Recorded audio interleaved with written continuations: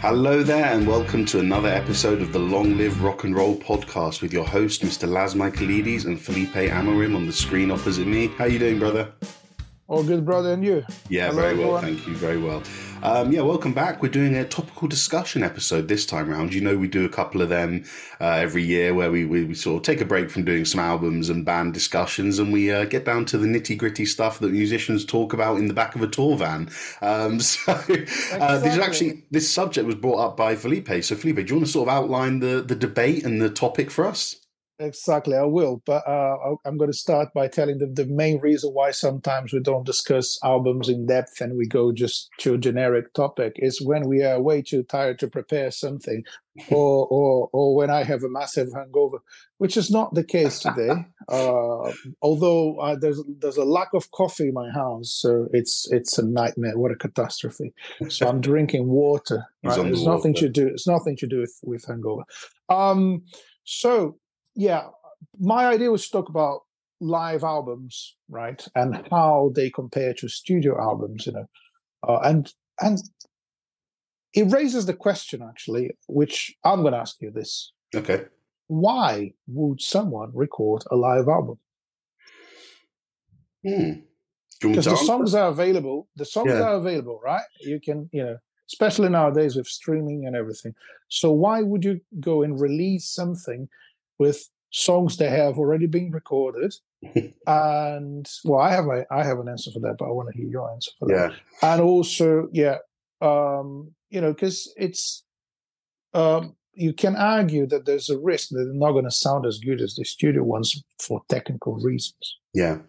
Well, I think that's interesting because, I mean, one of my favorite interviews about live music playing is actually from Frank Zappa, who has this fantastic interview that we'll put in the show notes where he's talking about guitar solos, and it's during the 80s, and he says, this lady says, she asks him about his guitar and his guitar playing, and he says, well, what I do is very different to everyone else. He says, you go and check out a lot of other musicians and they'll play the same solo every night, and it is just terrific. Like he says, it's in a sarcastic way. He's like, it is just perfect.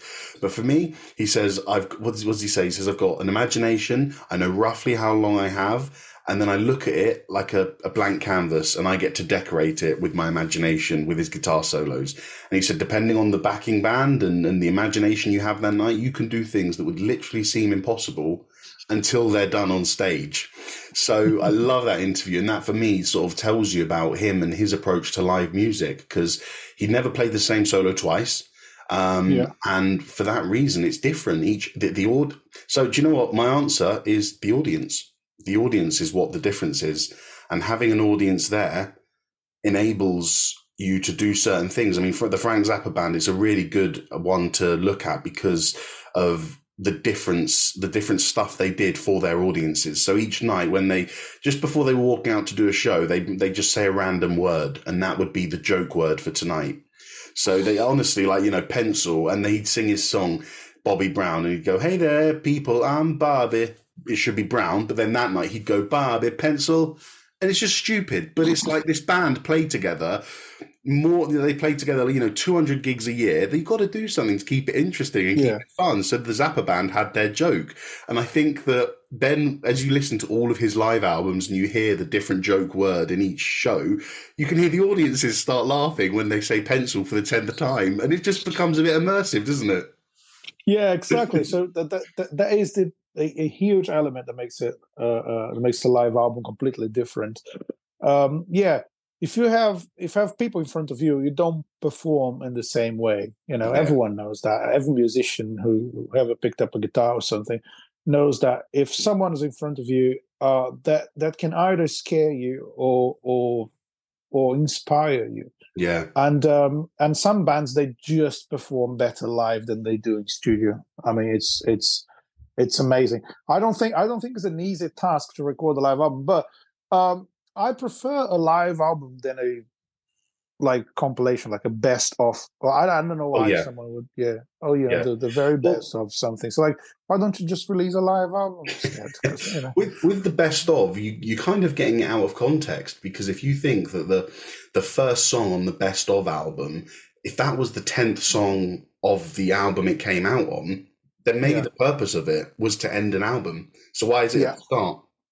Exactly. It was when you have a live album, the order of the songs. Well, if it reflects what they actually played, because the problem with live albums as well, you can just pick one song per gig and do it, And some bands do that. They go on tour, they record about 50 gigs, and then they're going to pick the best ones. If I'm not wrong, when Pink Floyd recorded Pulse live at Earl's Court, I think they recorded 20 consecutive nights. Something ridiculous like that. They played, crazy. They played for over 2 weeks with no breaks, and recorded every single performance. And then the DVD, or at the time was a VHS, I guess, 1994.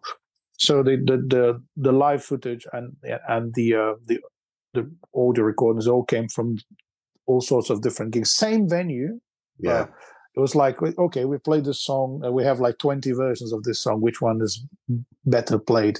Or at least it reflects a live situation. The one thing about live albums that might be annoying to true rock fans is when people go there and edit stuff and change stuff. There's a story, but I really tried hard to find the original source of the story, but I'm going to just tell it anyway. So Deep Purple's Nobody's Perfect is according to Ian Gillan, I found this interview, it reflects everything that is wrong about Deep Purple. He hates the album. Well, they have an absolute classic live album. It's made in Japan. Yeah, it's amazing. But Nobody's Perfect, I think, is a great album. I love it. But there's a story that Ritchie Blackmore went back in studio to fix some of the guitar parts. So that's what I don't like about live albums, when someone goes there and does something in studio. Yeah. And then they asked Gillan, well, do you want to go and fix some of your vocals? He said, nah, leave it. Nobody's perfect. Well, that's why he almost got there. It's funny because one of the albums, you sent me an article about the Rolling Stone, the magazine, their best 10 albums, and number 9 on that, live albums, and number 9 on that album is The Last Waltz. Number 9 on that list is The Last Waltz by the band, which is a personal favorite of mine. But that's also come under scrutiny for having had a lot of re-records and fixing and all that sort of stuff, which, then you ask the question, well, is it live? But something I wanted to ask you about the Pink Floyd and Pulse thing that you mentioned, just going back a bit, is what's your approach and what's your opinion on that? Because if they did 20 consecutive nights at the Earl's Court, you'd imagine, and us as live musicians, having gone through this experience of being 20 dates on the road, by the time night 20 comes up, as a band, you are firing on all cylinders. Everything is sounding great. Little hits and nuances that you're doing on nights 17, 18, 19, you weren't doing on nights 1, 2, and 3. You're warmed up properly. Your body's in gear. It's not like the first night of the tour where you got to get used to doing it again because you haven't toured for 3 months or whatever. You're in gear and you're firing on all cylinders by night 20. So is there an argument for recording 20 consecutive nights, picking the best? Or do you think they should just record the last gig? Well, I would just record the last one. Recording just one is a risk, technically speaking, isn't it? Yeah. Because imagine the singer has got a sore throat on the, the last. So this is like, the band is on fire, the singer is shit. So it might happen. or there's one mistake, or someone breaks a string in the middle of the song, so you can't use that song. Yeah, so there's many, So there's many reasons why people would have. Also, technical stuff. Maybe there was something wrong capturing the audio of the bass in a particular song or whatever. I think it's just like when you go in studio and do many takes of a song, so you can choose. You can't stop a show and play the same song 3-4 times to make sure you have a good take. So you got to take it from different shows. So I understand that. I prefer when the live album just reflects what the gig was, and I've been to one of those. So have you ever been to any like live album recordings yourself, Lars? No, I don't think I have. I went and saw one of my favorite metal bands, a band called Bullet for My Valentine. They did a live show that was then turned into a video. But it never became an album. So actually, no, I haven't. Have you? So I've been to two Oh, really? amazing Which ones ones? in the same city. So I'm gonna I'm gonna brag about this now. So I've been to Rush, the albums Rushing Here. Not okay. A little Portuguese lesson here. It's not Rushing Rio. Rushing Rio. There Okay. we go. So Rushing Here, Rio de Janeiro, Brazil. And another one with the same name on the title in here, Iron Maiden, Rocking Here. I think the album's called Rocking Here, isn't it? Yes. Yeah, Yeah. you were there. I So forgot about I that. was there, and that's the best. You're part of that one somehow, Lars. I You were am. probably not even born at the time, anyway. I was So 6 years old. yeah, so I was there with my brother, and the drummer threw the stick, uh, towards the audience, and everyone went forward to try to grab the stick, and he hit a camera. There was a camera moving around like a an arm, Yeah. metal arm moving the camera, and it hit that thing, and it bounced like over the over the audience. And hit my brother in the belly and just grabbed the stick accidentally. It's like, fuck, I've got the stick. Let's leave this place. And then we left. It was right at the end of the gig. And where's that stick now? Well, it was probably one of the best gifts I've ever been gifted from Mr. There Philippe you go. Amarin, who gave me the stick from Iron Maiden at Rock in Rio, which, yeah, is a very, very important gift because Iron Maiden, one of my favorite bands. And yeah, I got to say thank you to you every time for that because that is an incredible gift. You know, I have a stick that was used at that gig. But what was it like for you being at those gigs? Did you kind of know? My first question is: I wonder if Iron Maiden knew if they were filming it, or if they saw it after and they were like, "This is really good. We got to put it out." But did it feel like there was more energy there? Did you feel like something special had gone on both those nights? Yeah, I think so. I'll tell you what it is. I know the story about Rush. I don't know about Iron Maiden. But I think they recorded. Well, Iron Maiden was recorded anyway because it was broadcasted live on TV. So they probably Oh, had, they had all the audio tracks and the video.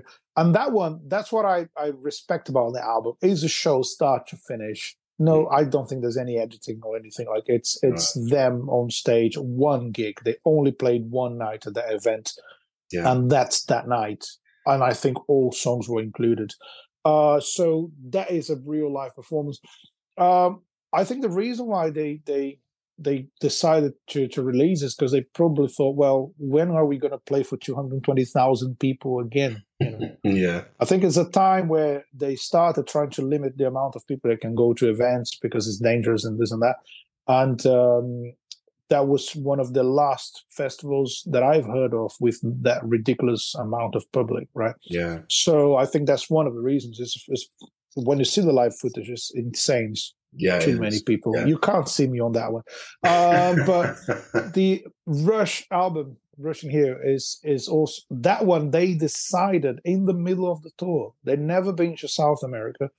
I think actually they never been to Mexico. They were touring, and when they played in Mexico, they were like, "Wow, we just had like this like ridiculous like ticket sales Mexico." And then when they reached South America, they started noticing the audiences were bigger and bigger.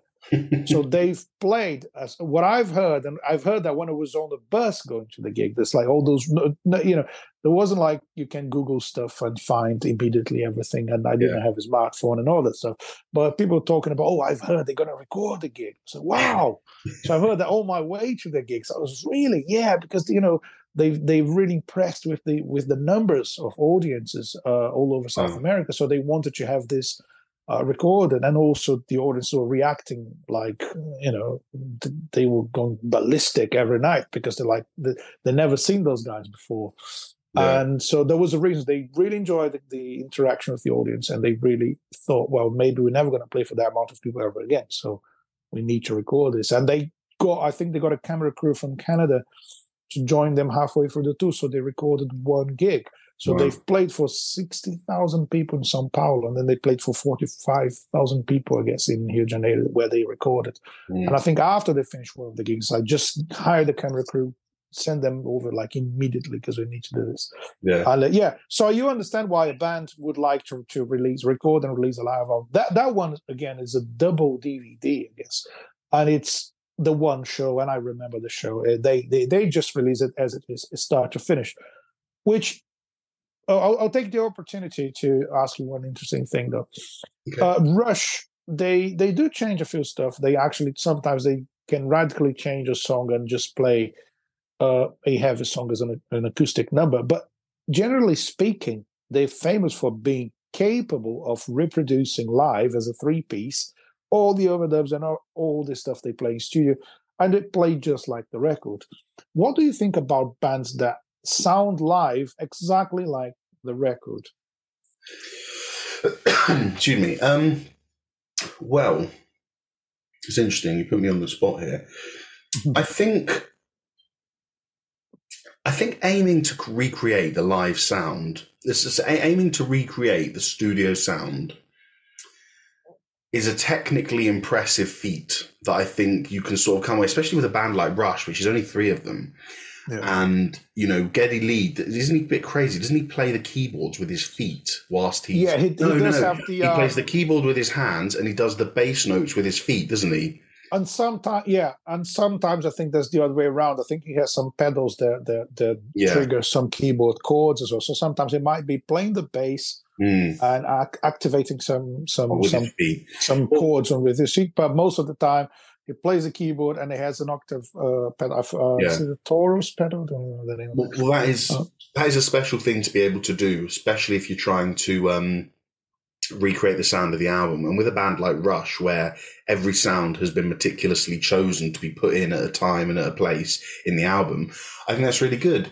But at the same time, you know as well as I do from touring as a trio with just guitar, bass, vocals and drums, there is a special energy on select nights when, even though you are limited in terms of the instruments and the noises that are coming out compared to the album, the energy that 3 people, and then the noise and energy that 3 people can make on a live show with limited instruments, I suppose, is actually something to behold. And I think there is a special place for hearing songs in a stripped back way. And whether that be, like you said, acoustic guitar, double bass and 1 snare, or just a 3-piece with all their equipment, but without the second and third guitars, without the keyboard behind, without the vocal effects to such a degree, So, yeah, that's interesting. What do you think about that? Well, I think if you say, like we just mentioned Pink Floyd, then they would tour as a 10 or 11-piece band. So they get all the extra musicians on stage in order to reproduce every single layer of sound. Yeah. Because the fans expect that, doesn't it? Also, I love a Dire Straits live album called On the Night, and I think it's a 10-piece band. They have pedal steel guitar, saxophone, percussion, and it's really cool when people do that. They bring loads of musicians so they can literally reproduce everything that you have. But I prefer when you just hear a band like the actual members of the band with no extra musicians and not necessarily playing perfect, playing everything like the record. And I like when the songs is slightly faster, or it's a bit sloppy here and there, but the energy is there, That's why Made in Japan is such a fantastic live album. There are plenty of times where you can hear Ritchie Blackmore going for it on a solo. There's I know it's in Highway Star. There's literally a moment where he's going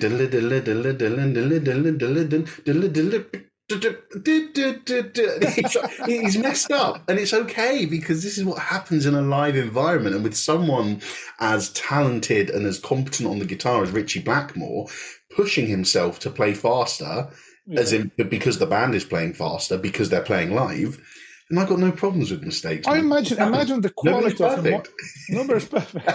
Imagine the quality of the monitoring at the time. Could they hear themselves well on stage? You don't know. And it's like, I love it. I love when it's not perfect, but obviously good enough for me. It's like Yeah. they can play, they can reproduce, and I like when it's not just like the album, because just saying that this idea of playing just like the record, I think if you go to a gig and the band plays exactly like the album, that might be impressive, and wow, they as good as the album, Yeah. really cool. But when you release it as a live album and you listen back to it, okay, so what's the point then? And if they play exactly like studio, then the live experience of being there in front of the band, that makes a lot of sense to me. Yeah. But the listening of an album that sounds like studio, then for me it's a bit pointless. Without the visuals either. Yeah, exactly. Yeah. Well, But yeah, maybe. you, There's some bands there's a band that I find quite impressive live, Muse, but yeah. I reckon they use loads of backing tracks. I might be wrong about it. No, I assume they do. I mean, yeah, their noise is so big that, despite what we've said, it's actually almost impossible for them to recreate that sound. Yeah, with just the three of them. I think there's lots of backing track work going on. Where do you draw the line with backing tracks and calling it a live gig if you have backing tracks? That's interesting. It's obviously a hot topic for debate. Yeah, I think for me personally, I think if you've got things like, I'm even arguing with myself. I think a click. I think a click is okay. I'll accept a click, and I wouldn't have any arguments to say about that. And not a click that's organised. Not okay. Song intro 1, 2, 3, and then finish song in 3, 4, 5. Like that. I don't like that. But if there's just a tempo that you got, that's okay. I'm okay. Yeah. For anyone who's not familiar with that, sometimes in some live gigs they require backing tracks or any playbacks in general. You would have a click track going through the ears of either the whole band or just the drummer in some cases, and the band follows the drummer. And so there's a click, literally keeping time for the band. And sometimes that click, as Lars just said, it includes information about the song. I've been, as a pro musician, you play all sorts of gigs and you go through those scenarios where the band tells you that's going to be a click track because we have some keyboards, pre-recorded and backing vocals and this and that, and then you need to play to the click, and then some of those clicks include chorus 2, 3, 4. It's telling you where the song is going. So come on, man. I like a loose click track. A loose click, but I don't, and I'll tell you why. As I said to you, being a hired gun for bands and stuff, I don't mind doing whatever people ask me to do, and I'm familiar with that. Yeah. But I like the imperfection of a live gig, and the click kills that. You just said that. Yeah, you're right. Yeah, it kills that because, okay, so what's the tempo of the song? I love what Steve Gadd said about that. That's maybe one of the most interesting thing about live albums. The tempos are not the same. That changes how crucial a tempo is to a song. Some songs, maybe if they were recorded slower, they wouldn't be hits. You never know, or maybe faster, or whatever. But Steve Gadd, one of my favorite drummers, also he played with Simon Garfunkel, Eric Clapton, you name it. He played with everyone. But he said the right tempo for a song is the tempo I decided that song should be played on that specific night. He said something like that. Yeah, I like that. And that's very cool. That's it. There's a really cool BBC interview with Taylor Hawkins from the Foo Fighters quite a few years ago, and it's talking about the live experience, and it says, well, sometimes we, it might be jet lagged or might be bit hungover or whatever, and the song's going to feel a bit slower, and that's how we're going to play it. Yeah. And he said that's what it is. Some days you're more excited and you speed up. Yeah. And that's part of the human experience of a live gig. And that's one of the points. Okay, it's going to be kind of a Philippe Unleashed here, because that's one of the things I usually opposed to heavily, which is if you have a single thing coming out of the speakers that is pre-recorded, you're not playing a live show. I'm sorry. That's not live.